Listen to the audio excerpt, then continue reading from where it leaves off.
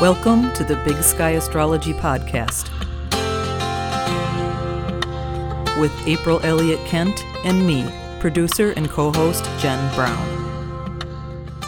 Hello, friends, and thank you for joining us for our second episode of the Big Sky Astrology Podcast. I'm producer and co-host Jen Brown. I'm here with my cosmic collaborator and my favorite astrologer, April Elliott Kent.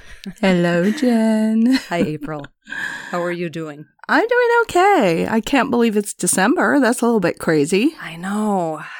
It seems like it should still be March or something like What that. happened to this year?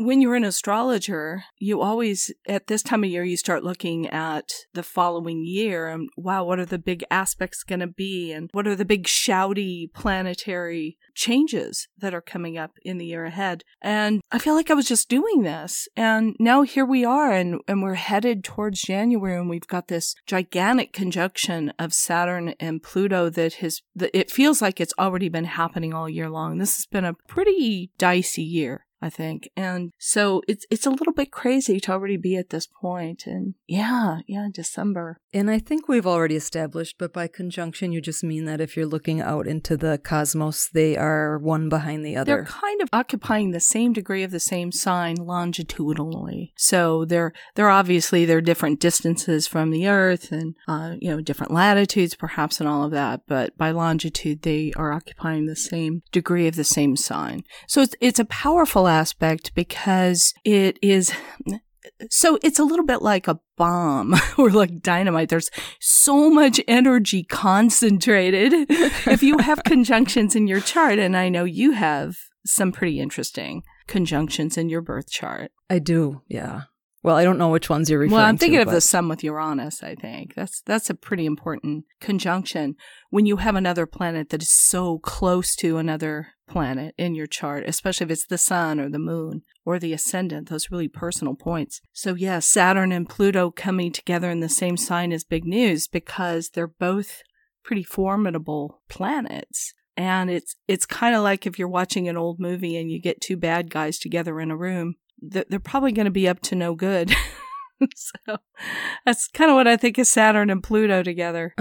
Yeah, they're thought of as the heavy hitters of the cosmos, aren't they? Saturn and Pluto. They're definitely heavies. I'm picturing them in pinstripe suits and kind of fingering a violin case and, and they're in Capricorn, which is a pretty merciless sign a lot of the time. So having the two together it's been really interesting watching it unfold this year, not just in my life and I'm sure in your life, but in our country and our world. Yeah, and I feel like I've been hearing about this conjunction coming up of Saturn and Pluto all year long. I mean, I follow astrology blogs and astrology podcasts, and astrologers have been talking about this very important aspect coming up next year in January, which I'm sure we'll talk more about as we approach it. But I've definitely been hearing that it's going to be really meaningful, that, as you just said, we've been seeing it play out this year, and boy, the next month will be interesting. What's that proverb? May you live in interesting times. Yeah, I don't want to live in interesting times anymore.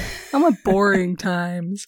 I want the times that I thought I was going to grow up in, back on the farm in the halcyon days of yore. What kind of farm did you grow up on? We grew soybeans and corn, a little bit of wheat, no animals, so there were not... That's what I was wondering. No delightful livestock. I know it's disappointing for someone from dairy country up there, but... Well, my wife grew up on a farm. She did. You actually, you don't meet a lot of people that actually grew up on farms, so I always think it's kind of interesting. Oh, that is interesting that you say that, because back in the day, of course, everybody was from a farm. If you were in the Midwest and you were not in the, now we'd call it the Rust Belt, but where a lot of heavy manufacturing and that sort of thing was going on, and it's a really agricultural part of the country. But maybe I just think that it's common because clearly it was common where I grew up. Everybody was farming. Right, but it's not. I mean, I didn't know that about Joni. Did they do crops or they do animals? Or they did both. Yeah, they did both. We just had dogs and cats. There were no winsome cows or anything like that. So it's kind of disappointing. Yeah, so Saturn, Pluto, we're just about ready to move on and start talking about other things, but it has been the big news. I guess we would have been remiss as astrologers if we didn't spend a whole heck of a lot of time talking about it. But, it's not that there was nothing else going on this year that was big, but certainly it was all overshadowed. And in fact, we're going to talk today about Jupiter entering Capricorn, which it's doing the week of December 2nd, actually on December 2nd. This podcast will land on December 3rd, so this just happened yesterday, but the energy is still happening. Yeah, absolutely. So Jupiter takes... Yeah, tell us about that. Well, let me run down the dossier on our friend Jupiter. Please do. Jupiter is we call it the planet of expansion and adventure and optimism. So if you just think of Falstaff in the Shakespeare plays, that's a really helpful archetype. Are you a Shakespeare person? A little bit, slightly. Okay. And if someone doesn't follow Shakespeare, who was Falstaff? Oh, Falstaff was a big, buoyant, sort of like the fool to young Prince Hal before he became King Henry. And a drinker, a womanizer, a bon vivant, a man about town. Basically, he's that friend that always likes to be having a good time and is a bigger-than-life personality and always has an entertaining story to tell. And this is Jupiter. Yeah. Okay. There's your Shakespeare lesson for Shakespeare today, lesson friends. Today. Real Shakespeare people will be throwing their phones right now. But that's my understanding of Falstaff. So this is our friend Jupiter. Jupiter has a 12-year cycle to get all the way through the zodiac. So 12 years to go around the sun. Yes. So it's been since, I think it was December 2007 was when Jupiter last entered Capricorn, and it was there through January of 2009. So it's always instructive to me to look back at the last time that a planet was moving through a sign and kind of look at your own life and think about what was going on, and look at the world and think about what was going on then. Jupiter going into Capricorn is interesting because it's moving from a sign that it rules, Sagittarius, where it's very, very strong and happy and unfettered. It's Falstaff just drinking till he passes out. And into a sign, Capricorn, that he's said to be quite disadvantaged. He's in what we call his fall. So he's in a sign that just makes it very much harder for him to do what he naturally does. Because Capricorn likes to focus and be practical, and Jupiter is all about expansion. Yeah, Jupiter's like, wow, what if we do this and this and this? I know a delightful Sagittarian fellow who I know very well, who I've been involved with in astrology, who has so many ideas, fantastic ideas. And we would get together in meetings for this group that we belong to, and he would be shooting arrows of enthusiasm and excitement right and left. And of course, I've got Saturn in Capricorn, and I'm a real killjoy. So I'm like, okay, but how are we going to do that? Where are the resources going to come from? Am I going to end up doing all this work? So this is Jupiter going into Capricorn. It's like the energy of great enthusiasm and limitless possibility comes face to face with the constraints of practical reality. So if for the last year we've had a lot of big ideas, a lot of dreams of things we wanted to get done, now's the time for the rubber to meet the road and say, okay, well, are you going to make something of these great ideas, or are they just going to stay great ideas? It's time to apply the vision that you had when Jupiter was in Sagittarius. Yeah. And Jupiter doesn't like that very much because it's like putting Falstaff in a 3-piece suit and sending him off to the office. And he doesn't dig it. Of course, he might like that moment in the afternoon where they're always serving cake in the break room. He'd be all over that. So there will be cake. But yeah, Jupiter going into Capricorn is just like, the problem with it from Jupiter's point of view is Jupiter thinks if there are too many rules, it's no longer fun and it's no longer visionary. It's like the distrust of selling out or bringing things down to earth in a practical way. Jupiter's mistrustful of that. So with Jupiter entering Capricorn, if you look at your birth chart, which we described last week, in our way, If Jupiter holds a place of prominence in your birth chart, does it have more significance then when it moves into a new sign? Or does it just have to make exact aspects? I'm thinking of, actually, so you know, my chart, I have Jupiter on the ascendant. Mm-hmm. And if Jupiter makes these big moves, does it affect my own personal Jupiter? Did that make sense? Yeah, it makes sense, and it's a great question. So we'll start with this. Jupiter, in and of himself, is one of the biggest presences in the chart. My teacher used to say if you had nothing else in your chart in the sign that Jupiter is in, you would still be perceived by others very much like the sign that Jupiter is in, because it has that amount of force. It's huge. Right, you could fit every other planet and asteroid inside of that one. It's huge. Physically. So its influence is also very, very big. So just know that. So for everybody, Jupiter going into a sign is the zeitgeist really goes through this fundamental shift. And in your own chart, if, for instance, you have the sun, the moon, the ascendant, or a lot of other planets in the signs that Jupiter rules. So Jupiter rules Sagittarius, where it's been for the last year. And it's also the traditional ruler of Pisces, which people forget. So if you have significant planets or points or a lot of planets in those signs, you really feel these shifts of Jupiter. And then thirdly, as you point out, if Jupiter is really strong in your chart, and by strong we mean it's placed right on the angle, so the ascendant, the midheaven, which is the cusp of the 10th house, the IC, which is the cusp of the 4th house, or the descendant, which is the cusp of the 7th house. These are real power points in the chart. If a planet is close to those angles, they're exaggerated in their influence. So having Jupiter so close to the ascendant as you have it makes Jupiter particularly strong. And these 4 angles are the one, if you look at your chart, which is a circle, and you put a cross right in the middle of it, it would land on one of those 4 spots. Well said.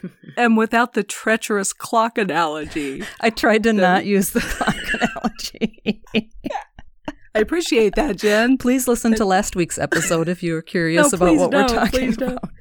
Please don't. It was a bad moment for me. So for everybody, Jupiter changing signs is a big deal. And also the fact that Jupiter is following in the footsteps of Saturn and Pluto. So Pluto went into Capricorn in like 2008. Like cleanup crew. Yes. So first we had Pluto go into Capricorn in about 2008. The economy completely collapses. A lot of people lose their homes and their jobs, and it's pretty perilous time. Pretty difficult. Because the energy of Pluto is one of destruction.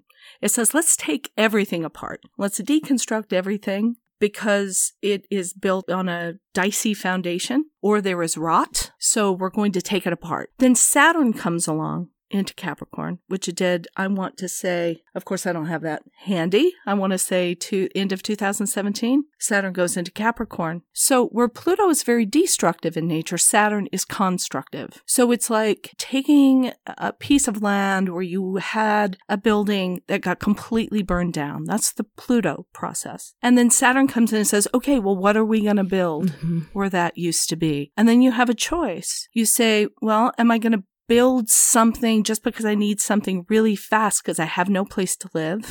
So I'm just going to put up whatever I can in a big hurry. Or am I going to take my time and build a strong foundation and really think about what it is that I'm building? And Saturn entered Capricorn December 19th, 2017. That is what I thought. Thank you. But you were exactly right. I was close. So Jupiter now is coming to back cleanup. So Pluto has destroyed, and Saturn has started building, and now Jupiter comes along. And what Jupiter does really is help us contextualize things and say, all of this stuff has happened to me. This is where I'm trying to go now. What does it all mean?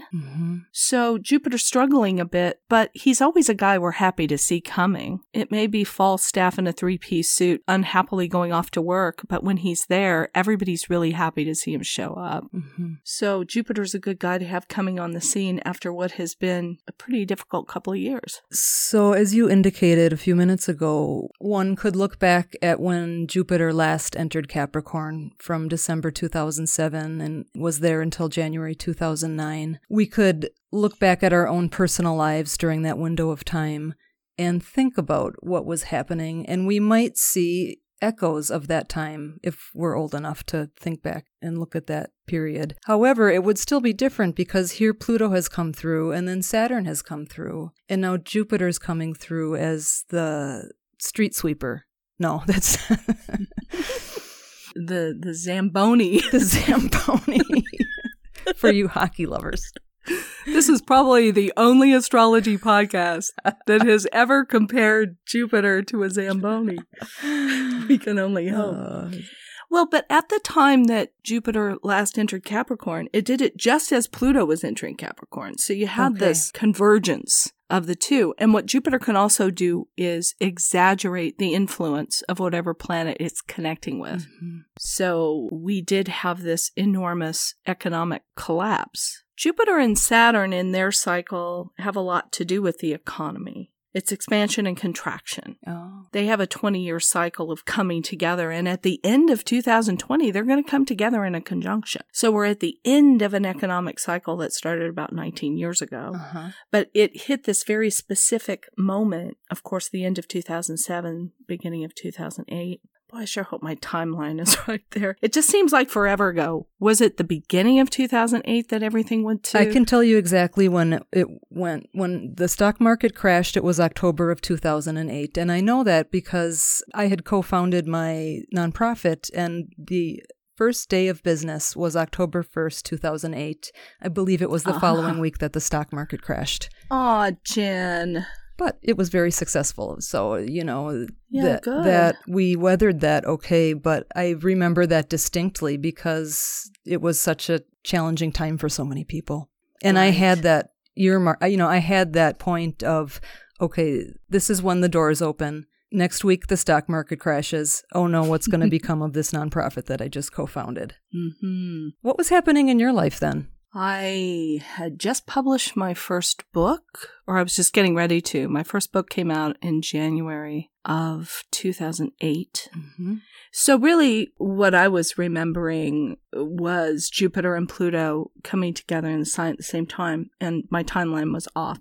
So basically what happened was this was the year leading up to the crash, and that can be well described by Jupiter, which is the planet of great exuberance, irrational exuberance, going through a sign that it has a difficult time in, and also a sign that has a lot to do with corporations, real estate, big business, big money, banking, those kinds of institutions. So for me personally, it was about publishing my first book, which was a disappointing experience. Mm-hmm. And in the year leading up to that with Jupiter and Sagittarius, I think I had done most of the work already on the book, because this big lag time in publishing, where you write this thing and then you wait forever while the mighty publicity Wurlitzer groans into action with a publishing company. So I was just kind of like, for about a year, feeling really, really great that I'd written a book and I had this book that was going to come out. Oh, and it's so much work. It was a lot of work because I didn't really know what I was doing. Yeah. I was a sprinter. I'd always written essays and short pieces. So writing a book was a really different experience, and I really struggled with it. And in the end, it wasn't the greatest, but I'm still proud of some of the writing I did in it. But then when Jupiter went into Capricorn,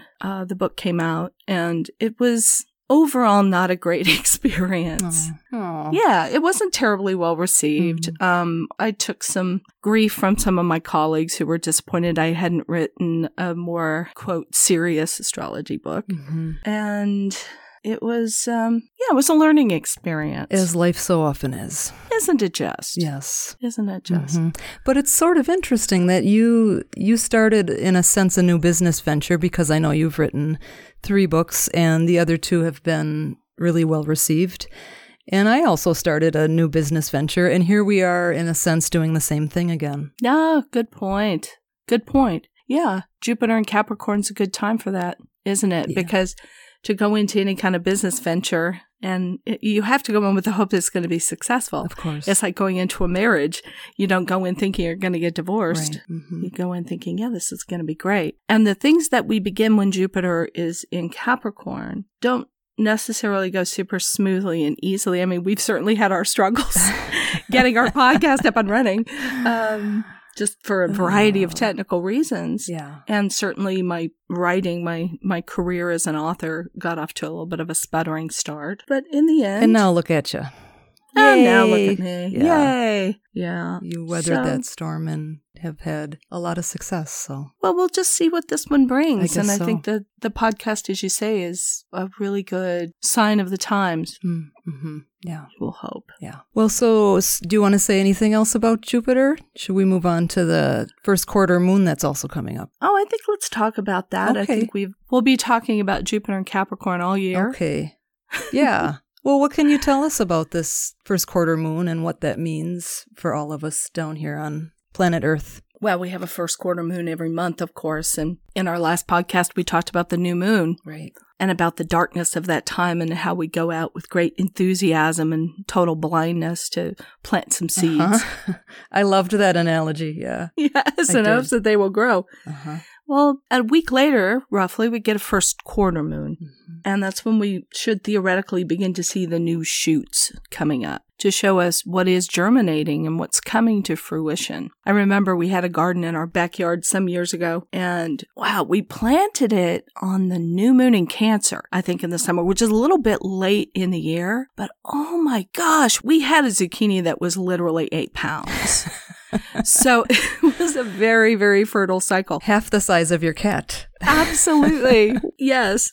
So I remember going out and we had to cull. Like when you're growing lettuce, for instance, you get a whole bunch of little lettuces together and you have to go out and you have to get rid of some of them. Mm-hmm. So there's room for some of them to grow and survive and thrive. So the first quarter is very much that process. It's like, oh, I'm starting to see things growing. And not all of them are going to be viable. There's not room for everything here. So we're going to have to choose and take action. It's like the old expression, fish or cut bait. Yeah. This is the moment in the lunar cycle where we just have to act. We just have to trust. My husband has a relative who used to say, what was the expression? Whatever you do will be wrong. Act at once. And that's to me, that's the epitome of the first quarter phase. You just have to do something. It's not, and trust. Mm-hmm. You can't necessarily know that you've made the right decision or it's going to be the right thing. It's a time to act in a time when we have to make decisions. Don't overthink it. Not to overthink it, which is diametrically opposed to my nature because I was born at the last quarter.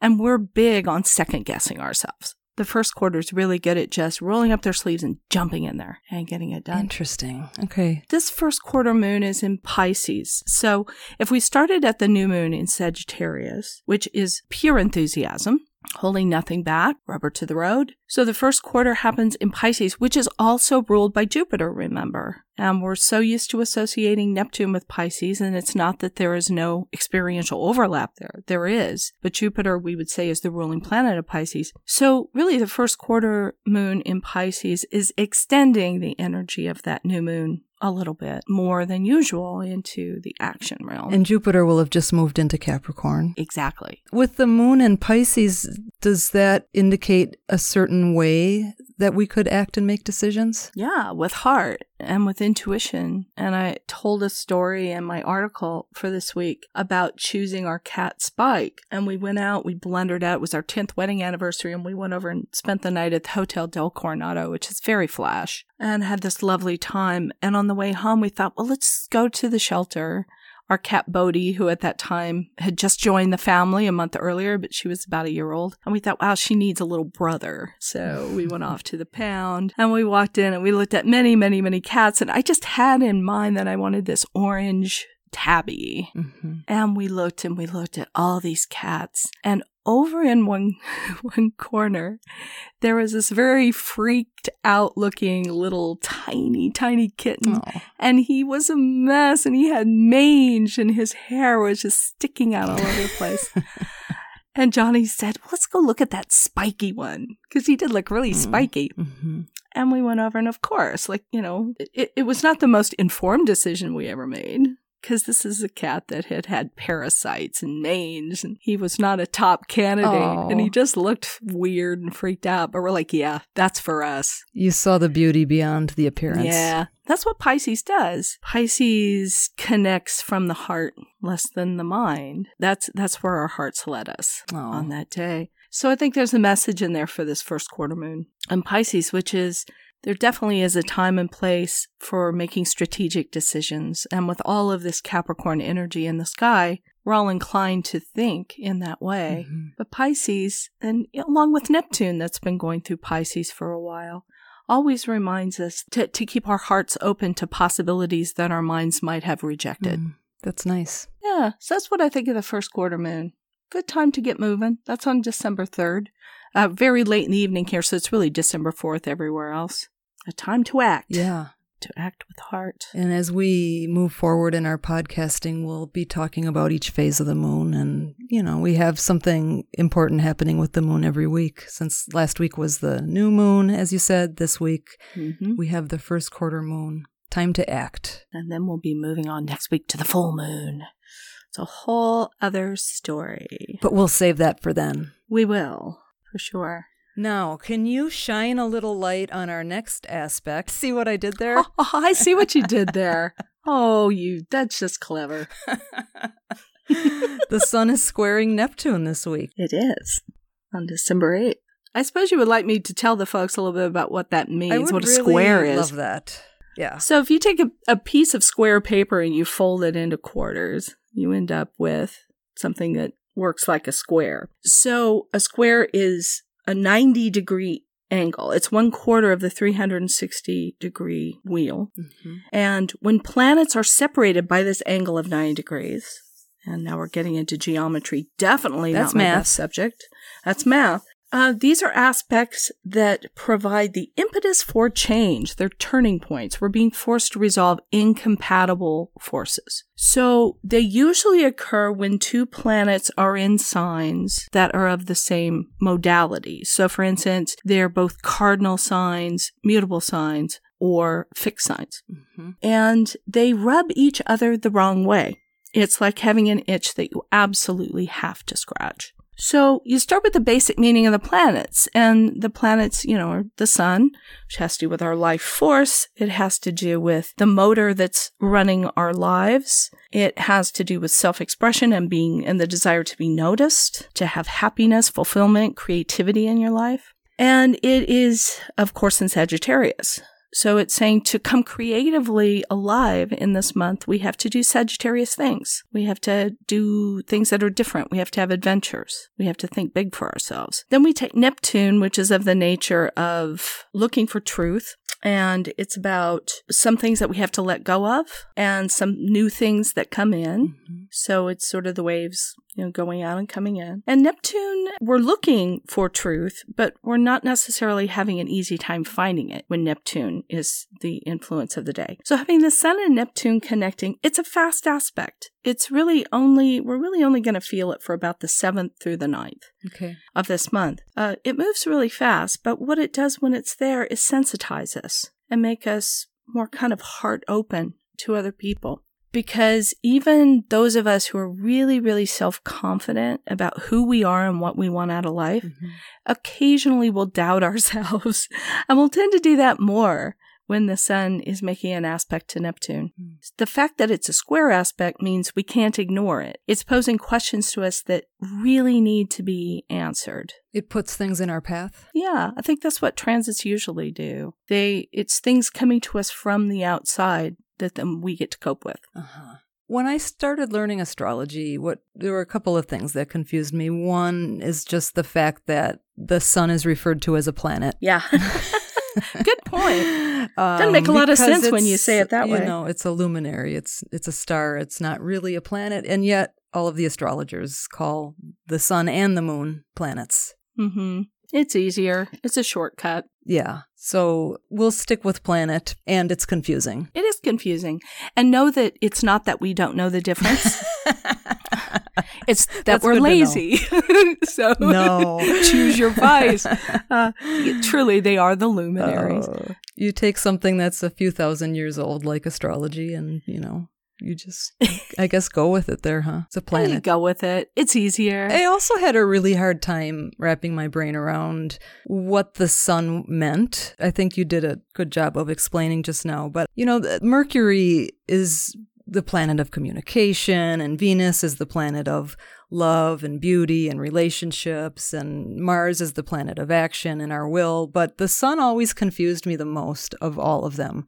Maybe because you can think of it as your essence, your earth being, your ego. But I've sort of come to think of it as some combination of all of the planets. And maybe that's something that's not, it's some mix of all the planets. Maybe that's not accurate, but that's how I've sort of come to think of it. That's an interesting way to look at it. What do you think of that? I think with the sun, the reason it's difficult, and if you sit with a person and talk to them about their chart and you start to talk about their sun, they look at you very blankly because it's like asking the fish in the bowl about water. Wow. They don't know anything different. When you talk to them about their sun and you say, oh, you have the sun in Libra, and that means that you've come into this life to really master the principle of relating equally with other people, among other things. And you'll say, yeah, doesn't everyone do that? And I'm like, well, talk to a Capricorn. They have a very different agenda coming in than you do. So it's trying to find that thing that's really the core principle, the thing that is so taken for granted in a person that they don't have any perspective on it usually. And I think you're right in that our experience of the other planets is kind of reflected back to that solar image in the chart. They're all seen through that lens. The fish in water analogy is interesting. Yeah. Something that's in front of you all the time you don't see necessarily. It's hard to know who we are until we're interacting with other people who are not us. And that's why relationships are always tricky. Because they show us who we are. And that's the difficult thing with an aspect like the sun with Neptune. Because Neptune it can be very obscuring. And people who are born with this aspect, I was born with this aspect, is that there's this great painful search for a sense of identity, for a sense of importance in the world. And I think that's one part of the solar principle is feeling important. Not necessarily that we want to stand up and be applauded all the time, but just we want to be noticed that we exist in the world. And where the sun is in the chart really tells us what are the things that will make you feel seen and appreciated in the world. Does that make sense? Yeah. And Neptune makes things kind of fuzzy. A little bit fuzzy because we're dealing on an irrational level with Neptune. You know, the sun is about, oh, this is me and I'm here and I'm on this planet and I'm doing human stuff. And Neptune's saying, but there's this whole other dimension that we can feel, but we can't touch and we can't see. And you're like, okay, but I'm just trying to deal with being a person here. Being in my human suit. Exactly. So it becomes very tricky for people with Sun Neptune. But when it's a square, you'll really work at it. So the squares in our charts are really what define us. They're like muscles that we build through great effort. Do you have any squares to the sun in your chart? I know you've got that conjunction. I have an opposition. No, I don't think I have any squares. I should know that off the top of my head. I think you have a square from Mercury to Neptune, if I'm remembering right. My Mercury's in Virgo. My Neptune's in Scorpio. So that's a sextile. Oh, you've got a square in there somewhere. I'm sure you do. April, you don't have my chart memorized. I don't. I'm sorry. Working on it. I've got the sun and like Neptune. If that's one of our two jobs, that should be yours. That should fall in your... You're probably right. Yeah. So the squares are really defining characteristics. And maybe another reason it's been tough for you with the sun is you do have that strong conjunction to the sun with Uranus. So it's very hard for you to know where the sun begins and Uranus begins, you know? So on the day I was born, the sun and Uranus were, like we just described at the beginning, if you looked out into the cosmos, they would be one behind the other, sort of. Kind of, yeah. Sorted together at the same degree. Not by declination, but by longitude. Longitude. So, yeah, and not exact. And there is an orb of influence within a few degrees, depending on what astrologer you speak to. They'll use a different orb of influence. But when you have planets together like that, and that goes back to the beginning of our discussion where we were talking about Saturn and Pluto together this year, is it's sort of hard to know who's doing what. And when you have a lot of these conjunctions in your chart, it's really hard for you to parse out one area of your life from another area of your life. It's all just one, in your head, it's all one big glump. Mush pile. Yeah, mush pile. It's much more articulate. Does that help with the sun and Neptune? Yeah, it does. Aspects and all of that. Calling it a planet is still weird, but I'll go along with it. It is weird. We'll just I'll go along with it. Yeah. See, Mercury sextile Neptune can just go with it. Excellent. It gets you into trouble and draws you into the orb of people like myself. So there you go. All right. Well, what do you think? We've been going for a little while here. Do you think it's time for us to wrap this up? We're going to wrap it up, my friends. Episode 2. There it is. Yay! There it is. Well, thank you for joining us, and we hope that you'll subscribe. We're finally in iTunes, and we're over the moon about that. We feel very real now. We feel like an actual podcast. That's right. And until next week, keep your feet on the ground. And your eyes on the stars. Thank you for listening. To learn more about April Elliott Kent, please check out her website, BigSkyAstrology.com, where you can sign up for her newsletter, read her thought-provoking weekly essays, purchase her books, sign up for a personal astrology reading, and more. That's all for today. If you like what you're listening to, please take a moment to rate and review this podcast and hit subscribe to stay current with new episodes. You can follow Big Sky Astrology on Facebook, Instagram, and Twitter at Big Sky Astrology. Thanks again for joining us, and we'll catch you next time.